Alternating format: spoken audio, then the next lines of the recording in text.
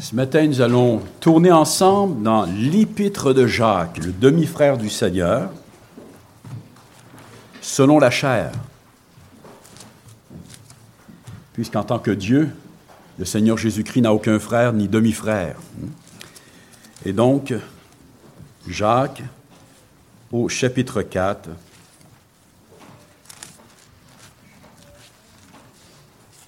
les versets 11 et 12. Je suis allé vers ce texte après une conversation avec Pasteur Perron cette semaine. Il m'a paru bon de toucher ce sujet.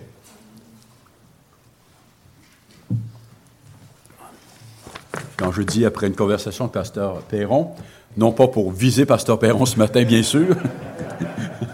Ça serait extrêmement subtil de le mentionner. Donc, si vous sentez visé Pasteur Perron, vous... ben oui, c'est vous, non? Non, je pense que nous devons tous et toutes, sans aucune exception, nous laisser interpeller par cette parole. D'ailleurs, ça devrait être toute la parole de Dieu, hein? Mais d'une manière particulière, laissons-nous profondément interpeller par ce que dit notre Dieu ici, par l'entremise de son serviteur Jacques. Ne parlez point mal les uns des autres, frères, car celui qui parle mal d'un frère ou qui juge son frère parle mal de la loi et juge la loi de Dieu, bien sûr. Or, si tu juges la loi, tu n'es pas observateur de la loi, mais tu en es juge. Un seul est législateur et juge, c'est celui qui peut sauver et perdre. Mais toi, qui es-tu qui juge le prochain? Le péché de parler en mal des autres, et d'une manière plus particulière ici, de parler en mal des frères et des sœurs au sein de l'Église. Dans ce qui précède, mais Jacques, le demi-frère du Seigneur, a souligné que ceux à qui il s'adresse, des croyants, des chrétiens, possédaient encore à bien des égards l'amour du monde. Ça ressemble à ce qu'on retrouve dans la première épître de Paul aux Corinthiens, et qu'ils pensaient encore, selon le monde, sur bien des choses, et que bien sûr, cela avait des conséquences sur leur communauté. Leur manière de vivre ensemble, leur relation, leur communion étant empreinte de cette manière donc de réfléchir, de voir les choses, et il les appelle à s'humilier. Leur rappelant que l'amour du monde, bien sûr, est inimitié contre Dieu. Il les appelle donc à l'humiliation. Il y avait de l'orgueil. Lorsque nous pensons selon ce monde, et selon ce monde, ce n'est pas encore une fois la création physique de Dieu. On parle ici plutôt de la société humaine qui a mis Dieu de côté. Lorsqu'on pense selon le monde, on pense nécessairement de façon orgueilleuse. Et donc, ce qui reste en moi de la pensée du monde est nécessairement de nature orgueilleuse. Et ici, après avoir fait référence à cela, avoir appelé donc ceux à qui il adresse sa lettre à l'humiliation, eh bien, il va donner des exemples concrets de ce qui doit changer au milieu d'eux, justement. Donc, il fait des injonctions extrêmement importantes. Et la première de celles-ci concerne le fait de parler en mal des autres. Certains vont traduire ça par la calomnie, d'autres par la médisance. La médisance, c'est de parler en mal des autres, même de choses qui sont vraies. La calomnie, c'est même d'inventer, ok? Mais on va le voir, le terme en grec comprend les deux aspects, donc. Et ça s'insère bien dans notre étude de Corinthiens. On est dans la question des langues. Et on a vu que tout doit être fait pour l'édification au sein de l'Église. Et tout doit être dit pour l'édification. Et cela est vrai quand on parle de l'Église, non seulement de l'Église rassemblée, que ce soit pour le culte du dimanche matin, pour des réunions officielles, d'autres réunions officielles de l'Église, mais toutes les fois où les croyants s'assemblent, même en très, très petits groupes, lorsqu'on s'appelle au téléphone, nous devons faire attention. Et donc, le premier point que j'ai mis, c'est un grave péché sous-estimé dans l'Église de Dieu. Ne parlez point mal les uns des autres frères. Alors, on a déjà vu par nos lectures que Jacques a fait référence à quelques reprises du problème de la langue, de ce qui sort de notre bouche. En fait, ce qui sort de notre bouche, la langue, c'est plus que cela. C'est toute notre manière de penser. Et déjà, au chapitre 1, verset 19, il a écrit « Que tout homme soit prompt à écouter, l'en parler, l'en se mettre en colère. » Il y a une différence. Prompt à écouter, lent à parler. Habituellement, on fait le contraire. On a lu ce matin au chapitre 1 toujours, versets 26 et 27, si quelqu'un croit être religieux, le terme religieux ici, dans le sens de la manière de pratiquer sa vie chrétienne. Alors, Pasteur Perron parlait du fait de l'éthique. Alors, nous sommes sauvés par pure grâce, mais cette grâce-là va nécessairement produire un changement dans notre manière de vivre, dans notre éthique, dans notre morale. Si quelqu'un croit, pense, est persuadé d'être religieux, sans tenir sa langue en bride, mais en trompant son cœur, la religion de cet homme est vaine. Tout ce qu'il fait est vain. Hein? On va le voir un peu plus, on l'a vu dans la lecture de ce matin aussi, on va le revoir. Hein? La langue enflamme tout le cours de notre vie, donc toute notre religion, tout ce que nous faisons pour notre Dieu. La religion pure et sans tache devant Dieu notre Père consiste à visiter les orphelins et les veuves dans les afflictions, à se préserver des souillures du monde. Bien sûr, il nous donne ici un exemple. Hein? La vie chrétienne ne se résume pas à cela, mais c'est quand même important ce qu'il nous est dit ici. Le service du prochain. Facile de parler. Hein? Les grandes langues, c'est autre chose que de faire. Et puis, chapitre 2, versets 12 et 13, « Parlez et agissez comme devant être jugés par une loi de liberté, car le jugement est sans miséricorde pour qui n'a pas fait miséricorde. La miséricorde triomphe du jugement. » Donc, parlez et agissez, les deux vont de pair, comme devant être jugés par une loi de liberté. Car le jugement est sans miséricorde pour qui n'a pas fait miséricorde. Chapitre 3, versets 1 à 3. « Mes frères, qu'il n'y a pas parmi vous un grand nombre de personnes qui se mettent à enseigner, car vous savez que nous serons jugés plus sévèrement. Nous bronchons tous de plusieurs manières. » Broncher, ça veut dire pécher. Hein? Mais si quelqu'un ne bronche point en parole, c'est un homme parfait, capable de tenir tout son corps en bride. Si nous mettons le mort dans la bouche des chevaux pour qu'ils nous obéissent, nous dirigeons ici leur corps tout entier. Parfait ne veut pas dire ici sans faute, sans blâme. C'est impossible pour le chrétien de l'être présentement. Mais ça veut dire quand même qu'il marche dans une grande intégrité, qu'il atteint une maturité spirituelle. Hein, qui fonctionne bien avec son Dieu et donc aussi qui sert à quelque chose d'utile au sein de l'Église. Maintenant, Jacques cible un problème plus particulier au sein de la communauté donc des chrétiens à qui il s'adresse. Et il leur dit « Ne parlez point en mal les uns des autres frères ». Alors, le verbe grec traduit par parler en mal, katalaleo, donc peut être rendu par incriminer, accuser, diffamer, médire, calomnier. Ne parlez, je pense que la meilleure traduction, c'est « ne parlez point mal les uns des autres », hein, avec tout ce que ça peut représenter. Il signifie littéralement « parler contre hein, », et s'applique à toutes sortes de paroles qui visent à nuire à autrui, à rabaisser ou ruiner sa réputation, que celle-ci soit vraie ou non, fondée ou non. On retrouve un substantif de ce verbe-là dans 2 Corinthiens, chapitre 12, verset 20. On sait qu'il y avait quelques problèmes. Comme il y a eu des problèmes dans à peu près toutes les églises au cours de l'histoire, qu'il y en a encore quelques-uns encore aujourd'hui. Hein? Car je crains de ne pas vous trouver, dans Paul écrit aux Corinthiens, je crains de ne pas vous trouver à mon arrivée tel que je voudrais, et d'être moi-même trouvé par vous tel que vous ne voudriez pas. Je crains de trouver des querelles, de la jalousie, des animosités, des rivalités, des médisances, katalali, des diffamations, des paroles méchantes, des mauvais propos. Donc, je crains de trouver parmi vous des médisances, un autre terme qui va employer après, des calomnies, de l'orgueil et des troubles. Une bonne Église. Bien sûr, on parle ici d'un climat malsain, hautement toxique pour la vie spirituelle d'une Église. Malheureusement, la médisance, et là, on est en train de voir les subtilités sous lesquelles elle se cache. La médisance et la calomnie sont des péchés sous-estimés parmi les chrétiens. Nous ne réalisons pas leur gravité, leur caractère haineux, à quel point notre Dieu déteste nous voir agir ainsi, agir trop souvent comme ce qu'on appelle au Québec des punaises de sacristie. Soit en passant, si vous allez voir sur Internet à quoi ressemble une punaise, on parle de parasite.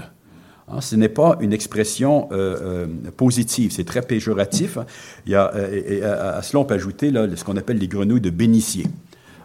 Alors, les bénitiers, là, c'est l'espèce, ça ressemble à des vasques. Là. L'expression a été inventée pour parler de ceux qui vont à l'église pour entendre parler des cancans et des ragots, et discuter des problèmes de tout le monde, et parler des dernières rumeurs. Quelqu'un a déjà dit que parler en mal les uns des autres, en fait, que ce soit la médisance ou la calomnie, est le talon d'Achille de l'Église du Christ. Ça veut dire son point faible. Pourquoi? Parce qu'on ne réalise pas la gravité de ce péché.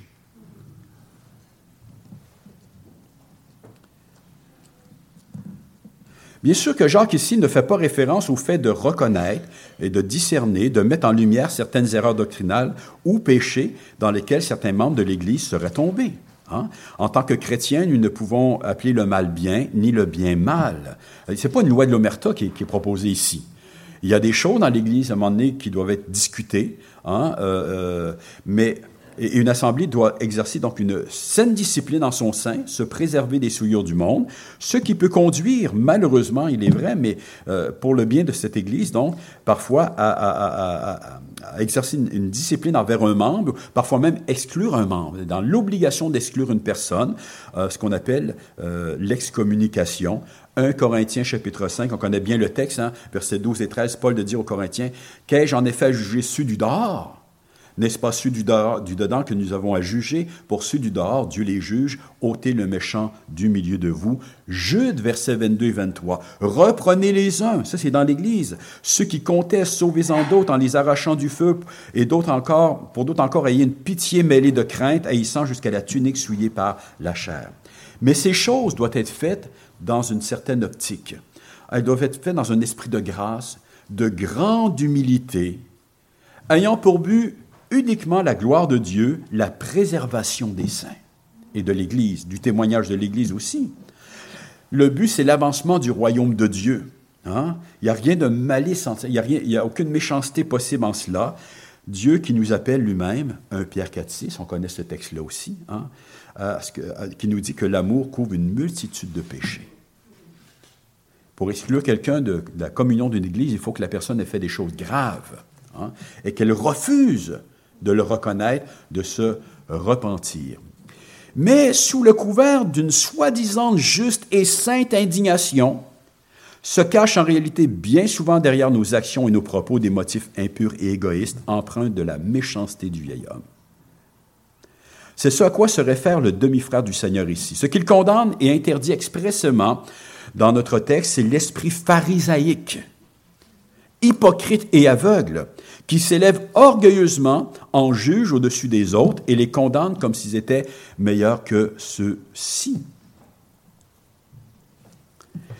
Jean Calvin de nous dire, on verra que celui qui ne sera ni paillard, ni larron, c'est du vieux français, ni ivrogne, mais montre plutôt une grande apparence de sainteté, se vantera en diffamant les autres. Cela, il est vrai, sous prétexte de zèle, mais en réalité, par désir de méchanceté. Et là, il parlait de ce qui se passait au sein de l'Église à son époque. Vous savez, si j'ai une grosse verrue dans le visage, sur le front, sur le nez, je peux la maquiller le plus que je peux mettre du mascara, je peux mettre de la crème, mais elle demeure là. Comprenez-vous? On peut maquiller sous le vêtement de la piété, de la justice, d'une sainte indignation. On peut même servir des psaumes pour dire à quel point on était lésé au sein de l'Église, mais la verrue demeure une verrue. Comprenez-vous? Je peux mettre toute la poudre que je veux dessus, elle ne change pas. Non seulement elle ne change pas, elle demeure, mais sa nature ne change pas. La diffamation demeure la diffamation. La médisance demeure la médisance devant Dieu. La calomnie demeure la calomnie, tout simplement.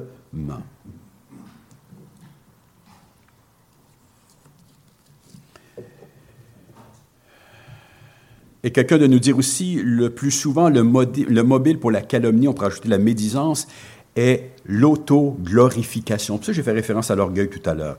C'est-à-dire que le rabaissement des autres, de sorte à paraître nous-mêmes sous un jour comparativement meilleur. Hein? Et à cela, on peut ajouter les remarques sarcastiques, les insinuations, hein? Les paroles à double sens. On ne dira pas, mais on insinue. À une question qui nous aurait été posée, une remarque qui aurait été faite, était-elle nécessaire? Comprends qu'on ne pratique pas la loi de l'omerta dans l'Église du Seigneur, mais on doit sanctifier ce qui sort de notre bouche. Est-ce nécessaire ce que j'ai dit? Est-ce que cela a servi à quelque chose de positif. Rappelons-nous ce que nous a dit le Seigneur Jésus. Matthieu, chapitre 7, versets 1 à 6. « Ne jugez point afin que vous ne soyez point jugés. » Ce n'est pas de ne pas juger ce qui est bien, ce qui est mal, mais c'est juger les intentions du cœur de façon gratuite. « Ne jugez point afin que vous ne soyez point jugés, car on jugera du jugement dont vous jugez, et l'on vous mesurera avec la mesure dont vous mesurez. » Ça se peut-tu pour un chrétien d'agir ainsi? Vous savez, si demain matin, je me retrouvais devant le Seigneur, à quoi est-ce que je devrais m'attendre s'il décide de mettre à nu tous mes manquements? Pourquoi vois-tu la paille qui est dans l'œil de ton frère et n'aperçois-tu pas la poutre qui est dans ton œil? Ou comment peux-tu dire à ton frère, laisse-moi ôter une paille de ton œil, toi qui as une poutre dans le tien, hypocrite, ôte premièrement la poutre de ton œil, et alors tu verras comment ôter la paille de l'œil de ton frère.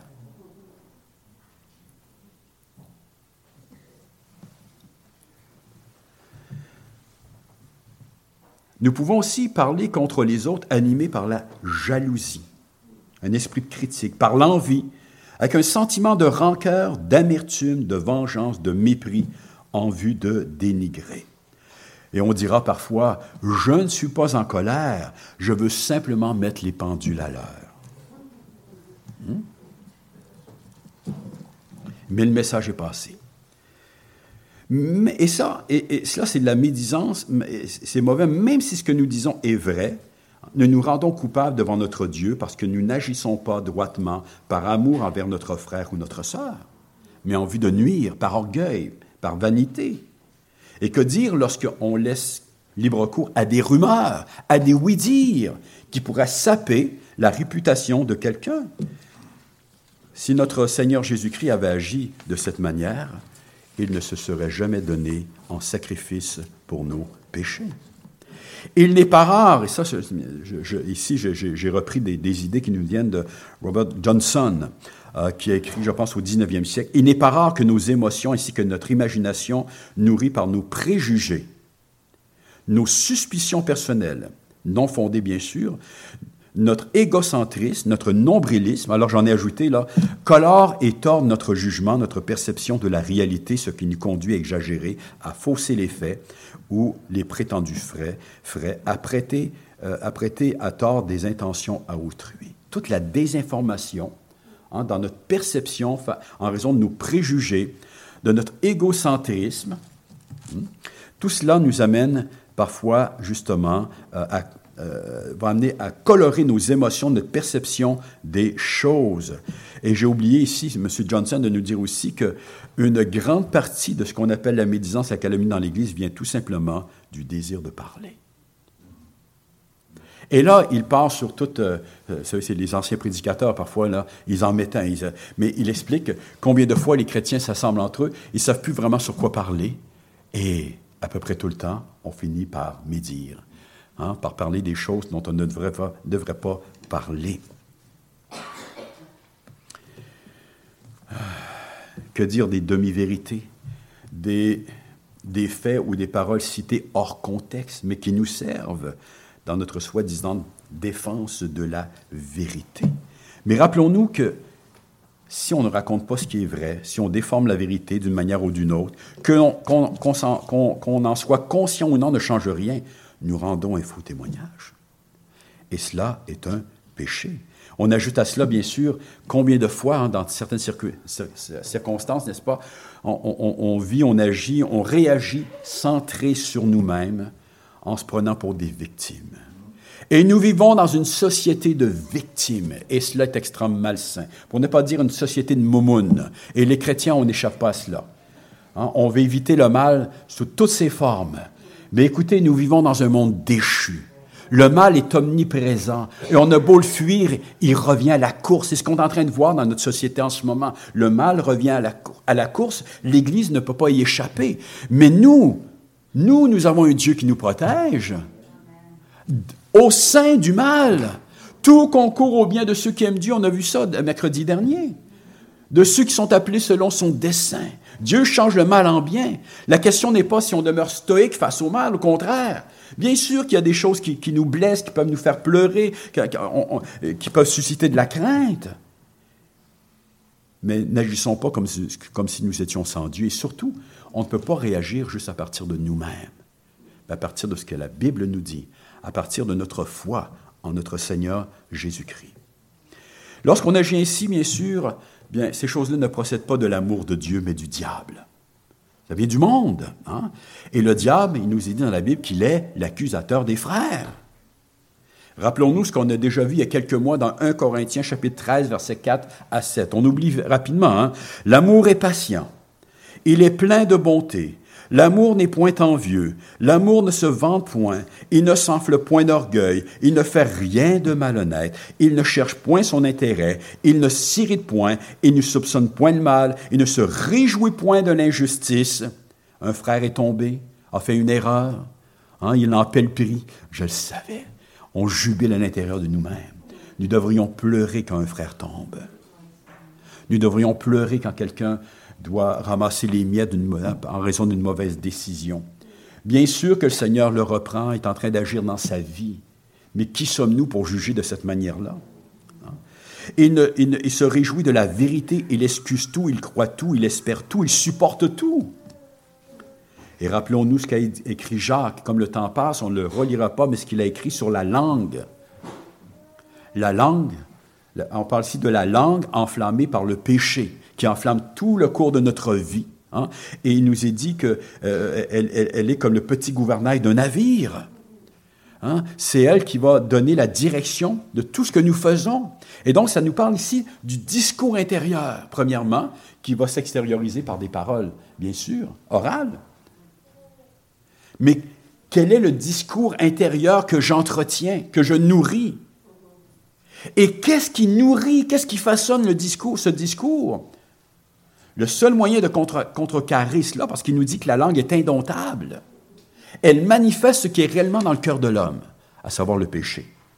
Mais en Christ Jésus, on l'a vu, il y a une nouvelle loi qui a pris place, la loi de l'Esprit de vie en Jésus-Christ. L'Esprit du Seigneur est en nous pour justement mortifier ce vieil homme, cette puissance d'égarement. Mais il faut pour cela, bien sûr, se nourrir de la parole de Dieu, comme il se doit. La prière. La langue est aussi un feu, c'est le monde de l'iniquité. La langue est placée parmi nos membres, souillant tout le corps, enflammant le cours de la vie étant le même, enflammé par la géhenne, l'enfer éternel. La source fait-elle jaillir par la même ouverture l'eau douce et l'eau amère? Bien sûr que non. Un figuier, mes frères, peut-il produire des olives ou une vigne des figues? De l'eau salée ne peut pas non plus produire de l'eau douce, donc je ne peux pas, avec ma même bouche, à la fois bénir les frères et les maudire, mais c'est ce qu'on fait souvent. Et trop souvent, sous le couvert, bien sûr, de la piété.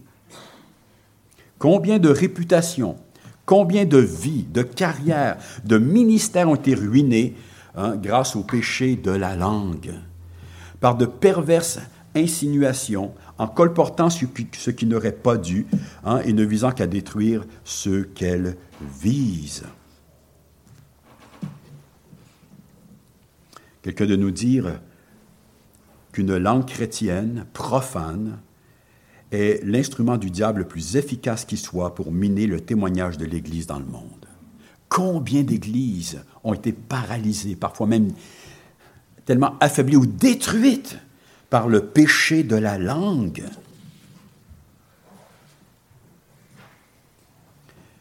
Rappelons-nous ce que nous dit Proverbes chapitre 16, verset 28. Dans le contexte que, justement, la médisance, la calomnie dans l'Église sème la division. Pas juste dans l'Église, il est vrai, mais sème la division. Alors, Proverbes, chapitre 16, verset 28, nous dit « L'homme pervers excite des querelles, et le rapporteur divise les amis. » Quand nous disons quelque chose à quelqu'un d'autre, quand nous lui rapportons quelque chose, lui donnons notre opinion sur ce qui se passe dans l'Église ou concernant une personne, quel est notre but? Proverbe 26, verset 20. « Faute de bois, le feu s'éteint, et quand il n'y a point de rapporteur, la querelle s'apaise. » Trop souvent, ce qui sort de notre bouche, c'est comme de l'essence qu'on jette sur le feu. On en remet. Et Malheureusement, il arrive trop souvent qu'on prenne plaisir à cela. Proverbe 18, verset 8. Les paroles du rapporteur sont comme des friandises. Et là, ce n'est pas positif ce qui nous est dit ici, là. Hein? Elles descendent jusqu'au fond des entrailles. C'est prendre plaisir au mal. Au même titre que quelqu'un qui s'adonne à la luxure, que quelqu'un qui convoite une personne de façon illégitime devant Dieu. Alors nous allons condamner ce matin, si je disais, est-ce qu'il est légitime pour un homme marié de convoiter une autre femme que la sienne? Vous allez me dire non. Mais combien nous essayons de légitimer ce qui sort de notre bouche? Une église contaminée par un tel mal est une église en danger. Le Seigneur Jésus de nous dire, tout royaume divisé contre lui-même est dévasté. Et toute ville ou maison divisée contre elle-même ne peut subsister. Le terme dévasté ici est très, très fort. Hein? C'est vraiment la ruine totale.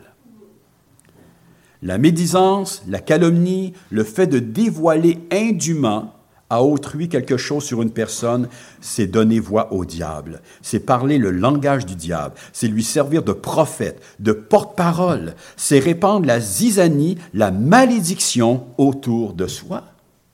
C'est grave. Car tout ce qui sort de la bouche du diable est nécessairement toxique et destructeur. La laine de celui-ci ou de celle qui pratique ses vices sent le soufre de l'enfer. Elle est enflammée, la langue, déchue par la géhenne. Celui qui médit, qui calomnie, avilit son âme. Ça nous parle de la bassesse de l'esprit d'une personne. Frères et sœurs, il y a encore de la bassesse en nous. Hein? En revanche, une parole pleine de grâce, de sagesse, assaisonnée de sel, anoblit le cœur, l'élève. Et l'Église du Seigneur a besoin de tels cœurs, a besoin de tels croyants, hommes et femmes, qui vont, par la grâce de Dieu, posséder des sentiments toujours plus nobles. Rappelons-nous le jour de la Pentecôte, ce qui s'est passé. Lorsque le Saint-Esprit est descendu sur les disciples, la grande promesse annoncée sous l'Ancienne Alliance, les deux grandes promesses, la venue du Messie, l'accomplissement de notre rédemption par le Messie, et puis la venue du Saint-Esprit. Il nous est dit que le Saint-Esprit est descendu sous la forme de langue de feu, et qu'il a rempli le cœur des disciples, qui alors se sont mis à proclamer dans des langues étrangères les merveilles de Dieu. Et là, on a ici un acte prophétique annonciateur, qui révèle l'essence même de l'Église, qui est appelée à la mission, à annoncer de façon universelle le salut de Dieu. Et le feu nous parle ici, donc, sous la forme de langue de feu, ça nous parle de purification. Mais non pas en jugement, mais en grâce. L'idée, c'est que Dieu, le miracle qui s'est produit là, et le signe que cela ce signe-là signifie donc que Dieu est venu sanctifier la bouche de ses disciples pour qu'ils proclament dans le monde entier les merveilles de Dieu, afin que tous ceux que Dieu doit appeler puissent entrer dans la bergerie. Et on a ici l'accomplissement de ce que le prophète Sophonie nous dit au chapitre 3, verset 9 de son livre, « Alors je donnerai au peuple des lèvres pures, afin qu'ils invoquent tous le nom de l'Éternel pour le servir d'un commun accord. » Nous avons tous été baptisés, dit l'apôtre Paul dans sa première épître aux Corinthiens, chapitre 13, verset 12, « dans un même esprit pour former un seul corps. » Et donc, pour parler un même langage, celui de l'Évangile, afin de proclamer cet Évangile. Et que nous dit Pierre dans sa première épître, chapitre 2, versets 8 à 10, que nous sommes une race élue, un sacerdoce royal, une nation sainte, un peuple acquis, afin que nous annoncions les vertus de celui qui nous a appelés des ténèbres à son admirable lumière. Nous qui autrefois n'étions pas un peuple, qui maintenant sommes le peuple de Dieu, nous qui n'avions pas obtenu miséricorde, mais qui maintenant avons obtenu miséricorde. D'ailleurs, je me réjouis depuis des mois d'entendre certains frères prier dans cette Église, de plus en plus selon la parole de Dieu. Waouh! Ça ressemble vraiment à ce que Paul nous parle lorsqu'il parle de prophétiser dans l'Église, lorsqu'on parle à partir de la parole de Dieu. C'est tellement édifiant. Mais lorsqu'on perd de vue, bien sûr, notre mission, la grande commission, l'Église existe pour glorifier Dieu premièrement, son Fils bien-aimé, et pour proclamer l'Évangile, Pas pour vivre centré sur elle-même et sur ses petits problèmes. Et lorsqu'on perd de vue notre mission, qui nous a été confiée, alors on risque bien sûr, au lieu de travailler à ériger l'édifice de Dieu, d'en devenir les destructeurs. D'œuvrer à son renversement. Rappelons-nous ce que nous dit Paul dans Galates, chapitre 5, versets 13 à 15. Parlant de la vraie liberté chrétienne, frères, vous avez été appelés à la liberté, frères et sœurs, vous avez été appelés à la liberté, seulement ne faites pas de cette liberté un prétexte, une base d'opération de vivre selon la chair, le vieil homme, dans le péché. Mais rendez-vous par amour, serviteurs les uns des autres, car toute la loi est accomplie dans une seule parole, tu aimeras ton prochain comme toi-même. Mais si vous vous mordez et vous dévorez les uns les autres, prenez garde que vous ne soyez détruits les uns par les autres.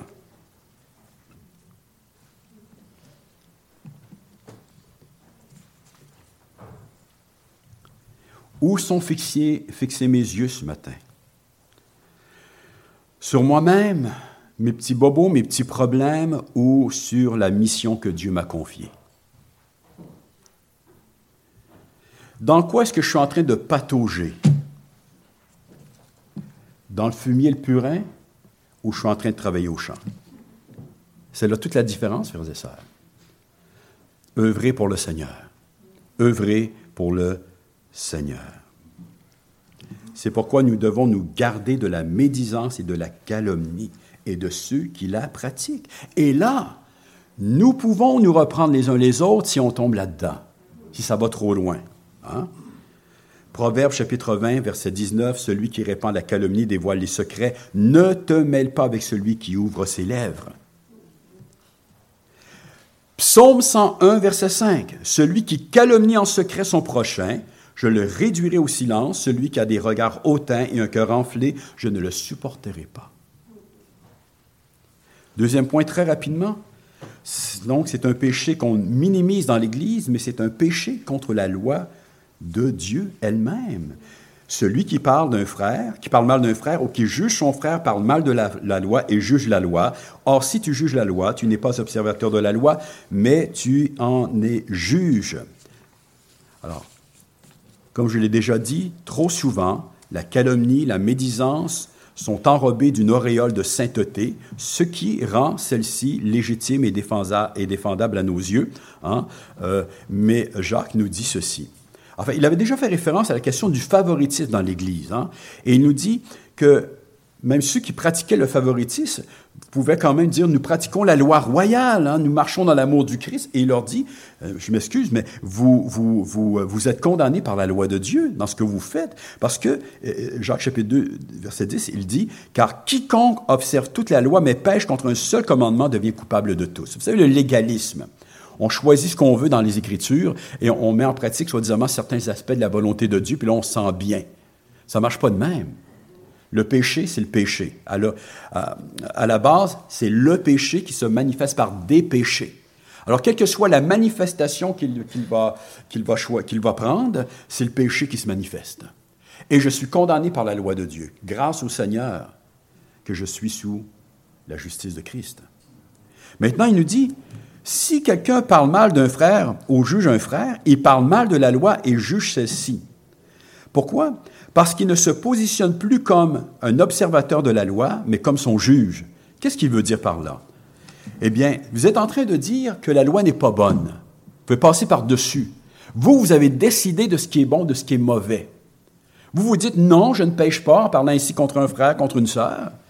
Mais l'Écriture dit, tu ne répandras point de calomnie parmi ton peuple, Deutéronome, chapitre 19, verset 16. Il y a bien d'autres textes, même dans l'Ancien Testament.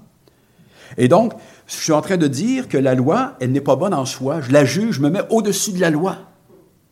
Et pour établir ma propre loi, c'est l'essence du péché depuis la chute. Dieu a-t-il vraiment dit, tu ne mangeras pas du fruit de l'arbre de la connaissance du bien et du mal? L'homme et la femme ont choisi leur propre loi, de marcher de façon indépendante de Dieu. C'est ce que nous faisons encore, frères et sœurs. Non seulement au sujet de notre langue, mais c'est vrai sur bien d'autres aspects.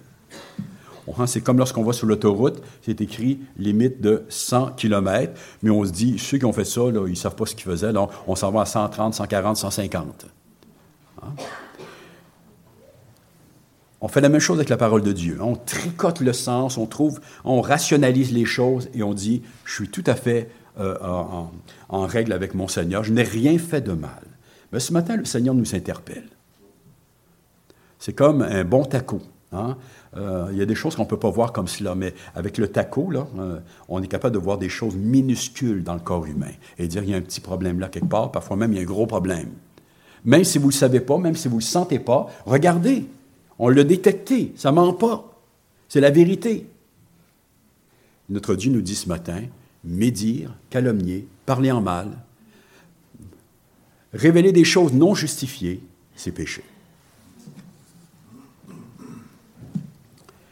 Et donc, ainsi, on ne se positionne plus comme des observateurs de la loi, mais comme les juges de la loi. Pas besoin d'être ça, on enlève cela. On critique souvent les libéraux, hein, pas les politiciens, mais les théologiens libéraux qui choisissent ce qu'ils veulent un peu dans la Bible en disant « ça c'est inspiré, ça l'est moins, etc. » Mais nous le faisons, frères et sœurs. Nous le faisons sans nous en rendre compte. En d'autres mots, en pratiquant sous le couvert de la piété ce que défend expressément le commandement, tout en croyant erronément accomplir la loi royale, je m'élève au-dessus de lui et je rejette ce commandement. Je lui rends un jugement, un verdict défavorable pour, comme je l'ai dit, établir ce que je considère être juste et bon à mes yeux. Psaume 50, versets 20 et 21. Que nous dit Dieu? Il nous dit « Tu t'assis et tu parles contre ton frère, tu diffames le fils de ta mère, voilà ce que tu as fait et je me suis tu. Hein? Tu t'es imaginé que je te ressemblais, mais je vais te reprendre et tout mettre sous tes yeux. » Quelle grâce quand le Seigneur nous révèle nos péchés, non pas pour nous perdre et nous condamner, mais pour nous sanctifier, parce que nous sommes précieux à ses yeux. Et troisième point, l'unique juge et législateur de la loi et des cœurs, c'est Dieu lui-même, verset 12. Un seul est législateur et juge. Un seul. Donc, c'est lui qui proclame la loi, qui édicte la loi, et lui seul peut juger les vivants et les morts. Encore une fois, non pas que nous ne sommes pas appelés à un certain discernement, mais faisons très, très attention. Car c'est lui qui peut sauver et perdre, mais toi, qui es-tu qui juge le prochain? Donc, Dieu seul sonde et connaît les cœurs. Et là, pour nous ce matin, combien de fois on va prêter des intentions de façon gratuite aux autres? Faisons attention, frères et sœurs. Hein? Dieu seul possède le droit souverain de sauver et de perdre. Hein? Qui suis-je pour m'ériger à la place de ce glorieux et éternel monarque et juger mon frère ou ma sœur dans la foi? Je vais terminer avec deux textes tirés de Romains chapitre 14, le verset 4 premièrement, ainsi que les versets 10 à 13. Qui es-tu, toi? Alors, Paul s'adresse à des croyants. Qui es-tu, toi, qui juge un serviteur d'autrui? S'il se tient debout ou s'il tombe, cela regarde son maître. Alors, on est en train de nous dire, ton frère, ta sœur est serviteur de Dieu. Mais il se tiendra debout, car le Seigneur a le pouvoir de l'affermir. Mais toi, pourquoi juges-tu ton frère? Pourquoi méprises-tu ton frère? Pourquoi? Puisque nous allons tous comparaître devant le tribunal de Dieu, car il est écrit, « Je suis vivant, dit le Seigneur, tout genou fléchira devant moi, et toute langue donnera gloire à Dieu. » Ainsi, chacun de nous rendra compte à Dieu pour lui-même. Ne nous jugeons donc plus les uns les autres, mais pensez plutôt à ne rien faire qui soit pour votre frère une pierre d'achoppement ou une occasion de chute. Amen. Regardons autour de nous, frères et sœurs, y a-t-il une seule personne ici qui a été mise sous discipline par cette assemblée, ou même excommuniée? Cette excommuniée ne devrait pas être ici d'ailleurs. Sinon, il n'y a pas de raison de médire, il n'y a aucune raison de médire de calomnier. Comprenez-vous? Il n'y a pas de raison de parler de façon négative des autres. C'est autre chose que de souligner certains points, hein, de s'entretenir dans la foi pour le bien des uns des autres. C'est autre chose que de parler gratuitement par orgueil, par vanité, par simple méchanceté. Amen.